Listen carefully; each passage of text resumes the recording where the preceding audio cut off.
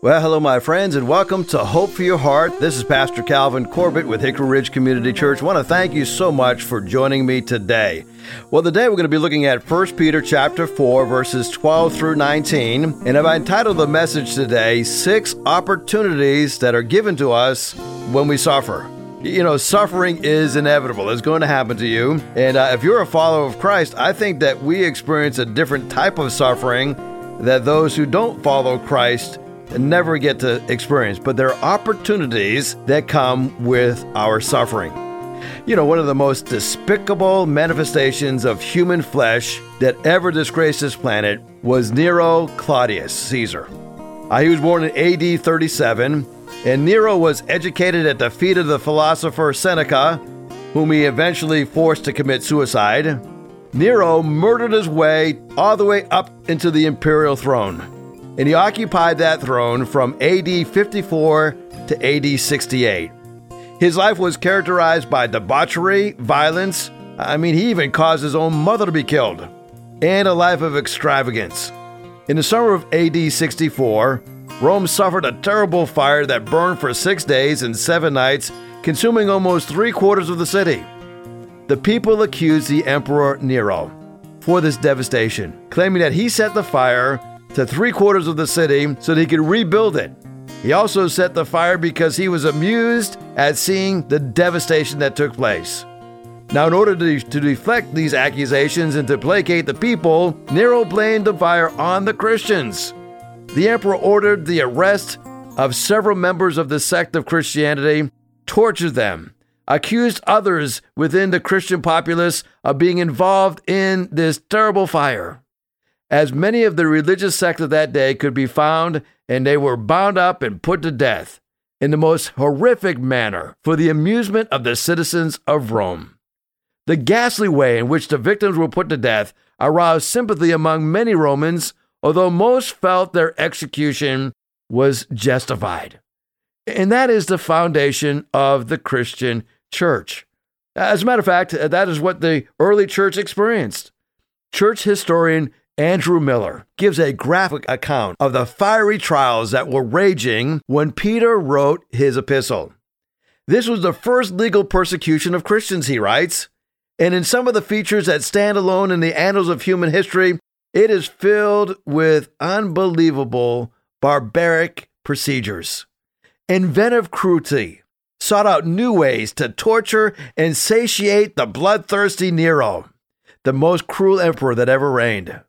The gentle, peaceful, unoffending followers of the Lord Jesus Christ were tied up in skins of wild beasts. They were torn apart by dogs. Others were wrapped in a kind of dress smeared with a wax with pitch, and others with combustible matter. Some had a stake under their chin that kept them upright, and then they put that whole matter on fire. When we think about that, it was so horrific what they did. They would use these burning Christians as lights in the public gardens. Nero lent his own gardens for these exhibitions, and he gave great entertainments for the people. He took an active part in the games himself, sometimes mingling with the crowd on foot, sometimes viewing this awful spectacle from his chariot. But as accustomed as these people were to the public executions and the gladiatorial shows, they were moved to pity by the unexampled cruelties inflicted upon the Christians. They began to see that they suffered not for the public good, but to gratify the cruelty of one man. But fearful as their death was, it was soon over, and to them, no doubt, the happiest moment of their existence. Long, long before the lights were quenched in Nero's garden, the martyrs had found their home and rest above, the blooming garden of God's eternal delights. Peter, with that as the backdrop, writes these words: Dear friends, do not be surprised at the fiery ordeal that has come on you to test you, as though something strange were happening to you. But rejoice, inasmuch as you are a participant in the sufferings of Christ, so that you may be overjoyed with his glory when it is revealed. You know, God gives his most hope in the most hurtful of times. We tend to think of suffering as something strange when it occurs. We can't help but think something is wrong when we suffer, and sometimes that's true. Pain often draws our attention to something that needs to be fixed, but not always. We are told to rejoice because of the suffering, or not to rejoice after suffering, but to rejoice in the suffering. We don't see things perfectly clear in the middle of suffering. 1 Corinthians reminds us that we're looking through a glass darkly. But one day, and this is referring up to the time when we get to heaven, one day we'll see him face to face. Now we know in part, but then we shall know, even as we are also known. I want you to know that joy is possible through suffering, and the joy that we have actually provides us with 6 great opportunities as we're facing suffering. I hope to give you about half of these points today, and I'm going to ask you to join me tomorrow as we get the second half of this list, as we look at what is the opportunities that are given to us in our times of suffering. Well, I think first of all, we get to experience God's presence. Now look at verse number 14. It says, "If you are insulted because of the name of Christ, you are blessed, for the Spirit of glory and of God rest on you." In other words, there's a special presence of God on our lives, in our lives, resting upon us when we go through times of suffering. I think Paul kind of understood that when he wrote 2 Corinthians chapter 1. He writes, "For we share abundantly in the sufferings of Christ, but we also share abundantly in the comfort that comes to us in Christ." And he goes on by saying, "When we're distressed, it is for your comfort and your salvation. If you are comforted, it's for your comfort, which produces in you patience, endurance, which is the same suffering that we suffer." In other words, God's presence is resting upon you in times of suffering. And as a result of that, not only do we receive that comfort of rest, but we're also giving patience and endurance. You see, God is working something in us when we go through times of sufferings. You know, there are times when the very presence of God is the only thing that can help us through a very difficult time. But sometimes God sends his choicest servants to bring us his presence. When God does that, don't reject God speaking through another Christian. Now, this is where the church and small groups and Sunday school classes, I believe, are so important. If you're listening to me today and you've kind of dropped out of church and just kind of drifted out of church, and maybe you stopped going because of COVID, listen, go back to church. You need the encouragement of other believers, and they need your encouragement. You don't want to go through suffering alone. You see, we tend to pity the one who suffers, but we are told they are the ones who are blessed. The ones who are going through difficult times have a blessing upon God. Now, don't get me wrong. I'm not saying that the suffering in itself is a blessing, but God shows up in a special way in our times of suffering. You see, they see a side of God that those who never suffer never get to experience. And it kind of almost makes you jealous. Well, let's look at what Jesus said. Maybe I can get it even more clear as to this understanding of suffering when Jesus said, "Blessed are those who are persecuted for righteousness' sake, for theirs is the kingdom of heaven." And I want to stop right there. For righteousness' sake. There is no glory in being persecuted or suffering for unrighteous sake. And I want to make a very important point here, and I don't want you to miss this point. When I think about those who don't know Christ, one day they're going to suffer consequences for their sins. Now, I don't think it'd necessarily be here on this earth, but they will have a future separation from God. They will spend a timeless eternity in hell. Can you imagine suffering for your unrighteous sake and never being comforted? The believer, on the other hand, Jesus says, is persecuted for righteousness. We are receiving a blessing in God's presence here on this earth, but also the kingdom of heaven. Verse number 11, Jesus says, and this is Matthew chapter 5, "Blessed are you when they revile you and persecute you and say all kinds of evil against you falsely for my sake. Rejoice and be exceedingly glad, for great is your reward in heaven. For so persecuted the prophets who were before you." Paul even took it a step further when he talks to young Timothy in 2 Timothy chapter 4, and he says, "At my first offense, nobody stood with me, but all forsake me. But the Lord stood with me." You see, Paul was on trial for his life. Everybody deserted him, but God was there with him. It was in the midst of that suffering that he felt God's presence so close to him. Now, I think this is so important that we keep in the back of our minds that when we go through times of suffering for righteousness' sake, we experience God's presence. You know, one of the things I've seen about those who experience severe suffering, severe persecution. I think about a friend of mine, and I won't mention his name, but he was greatly persecuted for his faith in a country where it's illegal to preach the gospel, to believe the gospel, where it's even illegal to have a Bible. This man of God suffered great persecution. And you know what his torturers did? The first thing they did to him is they separated him from his family. They separated him from his business that was really a church, but he was under the guise of a business. They got him isolated. You know, isolation is a terrible form of punishment. Thankfully, this man was able to withstand that pressure of not only being isolated, but being persecuted because the Lord stood with him. I think that's what Paul was talking about when he's on trial for his life. Everybody deserted him, but God was there. God was in the midst of that suffering, and he felt God's presence so close to him. Now, I say this to say, well, don't isolate yourself from people, but there may come a time where you don't have the pastor to call. You don't have a small group leader to call, and you're in a position where you can't get a hold of anybody. Listen, God's with you in that time. So I want to encourage you, experience God's presence. That is one of the opportunities that we have when we go through times of suffering. Here's the second opportunity. We're able to tap into God's plan. Look at verse number 15. If you suffer, it should not be as a murderer or as a thief or as any kind of criminal or even as a meddler. Now, Peter gives us 4 things that we may be suffering for, things that Christians should not be doing, and when they do them, they will suffer. He says, first of all, murder, right?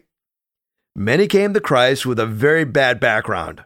Murder was a common way of settling differences in the New Testament times. Murderers deserve to be punished. Christians should not suffer as a murderer because Christians should not commit murder, but sometimes they do.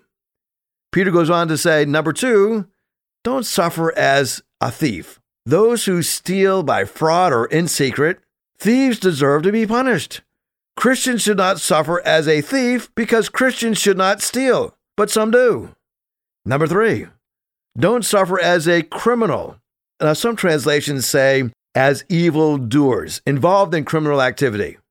Now, Christians should not suffer as criminals because we should not live a life of crime. As believers, we should be living a crime-free life, but some are criminals who are Christians. Peter says, don't suffer as a meddler. Now, that's a busybody in the affairs of others. It means being an overseer of the things that are really of no concern to you. Christians should not suffer as meddlers because Christians should not meddle, but some do. As a matter of fact, Paul said to the Thessalonian believers, we hear that some that walk among you are walking disorderly and that they don't work at all, but they're busybodies. In other words, they're spending their time in the affairs of other people. And Paul put it this way in 1 Timothy 5:13, he says, besides, they get into the habit of being idle and going from house to house. And they not only do this because they're idlers, but they're also busybodies who talk nonsense, saying things they ought not to say. You see, there's no merit in suffering when you deserve to suffer. We use the phrase, do the crime, do the time. Now, don't miss this part. Part of God's plan involving righteous suffering for the unrighteous. When we suffer, we must make certain we are not suffering for the evil that we have done. You know, when you're suffering for righteousness' sake, we can cash in on this promise. My God will meet all of my needs according to his glorious riches in Christ Jesus. You know, God will provide for my needs. God will, not I will. God will provide. You know, suffering that is out of our control is never out of God's care. I can't meet all of your needs. I can't meet all of my family needs. I can't even meet all of my own needs, but God can. God will supply all of my needs according to his riches in Christ Jesus. When we're going through times of suffering, I think we sense that on a whole new level. All your needs. No, not all my greeds, but all of my needs. Everything that I need, he will take care of. And how does he do it? According to his riches. not my resources, according to his riches. And how does he do it? In Christ Jesus, not outside of Christ. It is found in Christ. As the early church was formulating, the Jews from Antioch and Iconium, they came and they had a great multitude that was following them, and they were really ticked off. These were not believers in Christ. These were the crowd of multitudes that were rejecting the gospel. And in Acts 14, it says they took Paul and they dragged him outside of the city and they stoned him. Now they thought he was dead. And however, the disciples gathered around him. And when they gathered around him, they thought they were going to bury him, but they found out he wasn't dead. And old Paul rose up and he went back into that same city where they just stoned him. And the next day he goes with Barnabas and Derbe and he preaches the gospel. And I don't know about you, but if you stone me in one city, if you stone me in Chesapeake, I'm not going back to Chesapeake for a while. But Paul, he just went back in there and he preached the gospel there. And it says that the faith of those who were following Christ, their faith was strengthened. The souls of the disciples were strengthened. And he says, we must go through many tribulations to enter the kingdom of God. Paul reminds them, as you enter into tribulations, that's part of the entrance to the kingdom of God. We're not saved by tribulations, right? We're saved in tribulations. You see, when you think about the tribulations that we may face in this life, if we're suffering for righteousness' sake, there is an extra measure of grace that God gives us at that time. It ought to empower us. It ought to encourage us. Sometimes we go through difficult times when we don't understand all the ins and outs. Sometimes sin causes us to suffer. But even in that, God is gracious to us. I want to be like Moses of old. In Hebrews chapter 11, that great chapter of the heroes of the faith, it says, Moses, when he grew up, refused to be called the son of Pharaoh's daughter, choosing rather to endure ill treatment with the people of God than to enjoy the passing pleasures of sin, considering the reproach of Christ of greater riches than the treasures of Egypt. One of the reasons I think we have a hard time going through, and I don't think we face tribulation suffering right now. I think we're facing a soft form of persecution because we're going against the conventional wisdom of our culture. And as we think about that, God can give you the grace to go through that if we understand that the reproach of Christ is of greater value than the riches and the treasures of this earth. The question is, who do you want to think well of you? Do you want the praise of man or do you want the applause of heaven? I've convinced myself a long time ago that I'd much rather displease people and honor my God than displease God and honor people. Not to be dishonorable to anybody. We're to respect all people. But there's going to be sometimes there are significant disagreements. And that's when we must stand up for the truth. Well, here's the third thing I want to cover, the third opportunity. And the first opportunity is when we are going through times of persecution, we get to experience God's presence. Number two, we have the opportunity to tap into God's plan. We can see that God is working in the midst of our suffering. And then number three, we have this wonderful opportunity to identify with the pain that Christ endured for us. Verse 16, if you suffer as a Christian, don't be ashamed, but praise God that you bear that name. Jesus said in John 16:22, now is your time of grief, but I will see you again and you will rejoice and no one will take away your joy. I best connect with others when I can share in their joy and in their pain. I best connect with Jesus when I can share in his pain and his joy. This is the development of my maturity in Christ, experiencing being rejected because of righteousness' sake. In Hamburg, Germany, one day, there was a wonderful concert that was taking place. It was a concert in London, and the violinist was Fritz Chrysler, had an hour before his boat sailed. He wandered into a music shop, and as he's there, the proprietor asked what he was looking for, and he saw that he was carrying a beautiful violin, and then he vanished and returned with two policemen, and one of them took the violinist and says, you're under arrest. What for, says Chrysler. You have a Fritz Chrysler's violin. Well, that's who I am. You can't pull that off on us, came out the words from the officers. Well, as Chrysler's boat was sailing soon, there was no time for a prolonged explanation. So Chrysler asked if his violin could be played as a piece that he well knew, and then he played it. And as soon as they began hearing him play, they were convinced that he was indeed Fritz Chrysler. Under that intense persecution, he used his talents to prove who he was. You see, what plays out for you during times of suffering reveals in you why you are suffering, whether you're suffering for Christ or for yourself. You see, when you're under intense persecution and suffering, if you come out, then it's all about you. If Christ comes out, it's all about him. When you truly are suffering for Christ, you respond like Christ, and there is no mistake about who you identify with. The pain reveals the sincerity of your faith. If Jesus is in you, when you are squeezed, Jesus comes out. Oh, I want you to know, my friends, that when you go through times of suffering, it helps us to identify with the pain that Christ endured for us. There's something else that we have an opportunity to go through when we see times of suffering and experience times of suffering in our lives, is that we actually grow toward perfection. Let's look at verse number 17. For it is time for judgment to begin with God's household. Followers of Christ are sometimes disciplined to become more like Christ.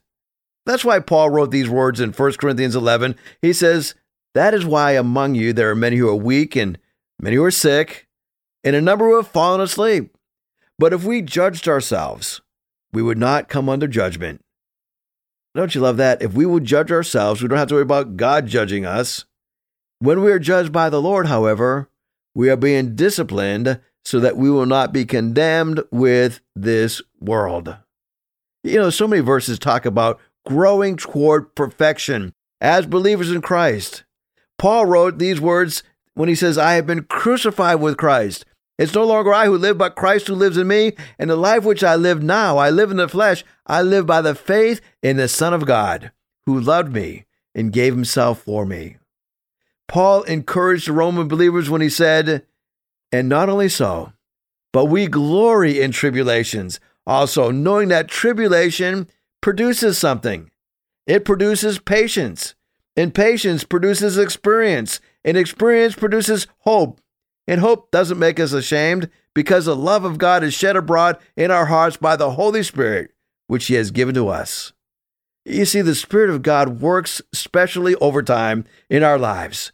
When we're in that crucible of judgment, when God's putting that pressure on us, he's refining us, making us more like the Savior. Well, there's something else I see as an opportunity. When we are going through times of persecution, it gives us a wonderful opportunity to experience the presence of God in our lives, just to know that he's with us. It gives us an opportunity to tap into God's plan. We get to see life from a whole different perspective when we're suffering for righteousness' sake.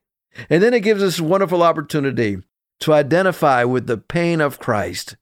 When you really love somebody, you want to enter into that time of pain with them.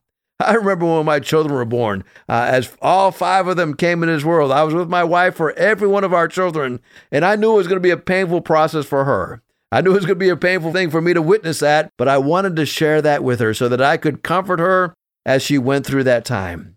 And then we learned that we grow toward perfection as we go through these times of suffering. And I want to invite you to join me tomorrow as we look at 2 more opportunities that are given to us in our times of persecution. Well, thank you so much for listening today, and thank you for joining the broadcast today. I want to pray for you right now. Maybe you're going through a difficult time, and maybe it's not at the level of a tribulation, but you're going through a hard time. I'm going to pray that God will comfort you as only he can.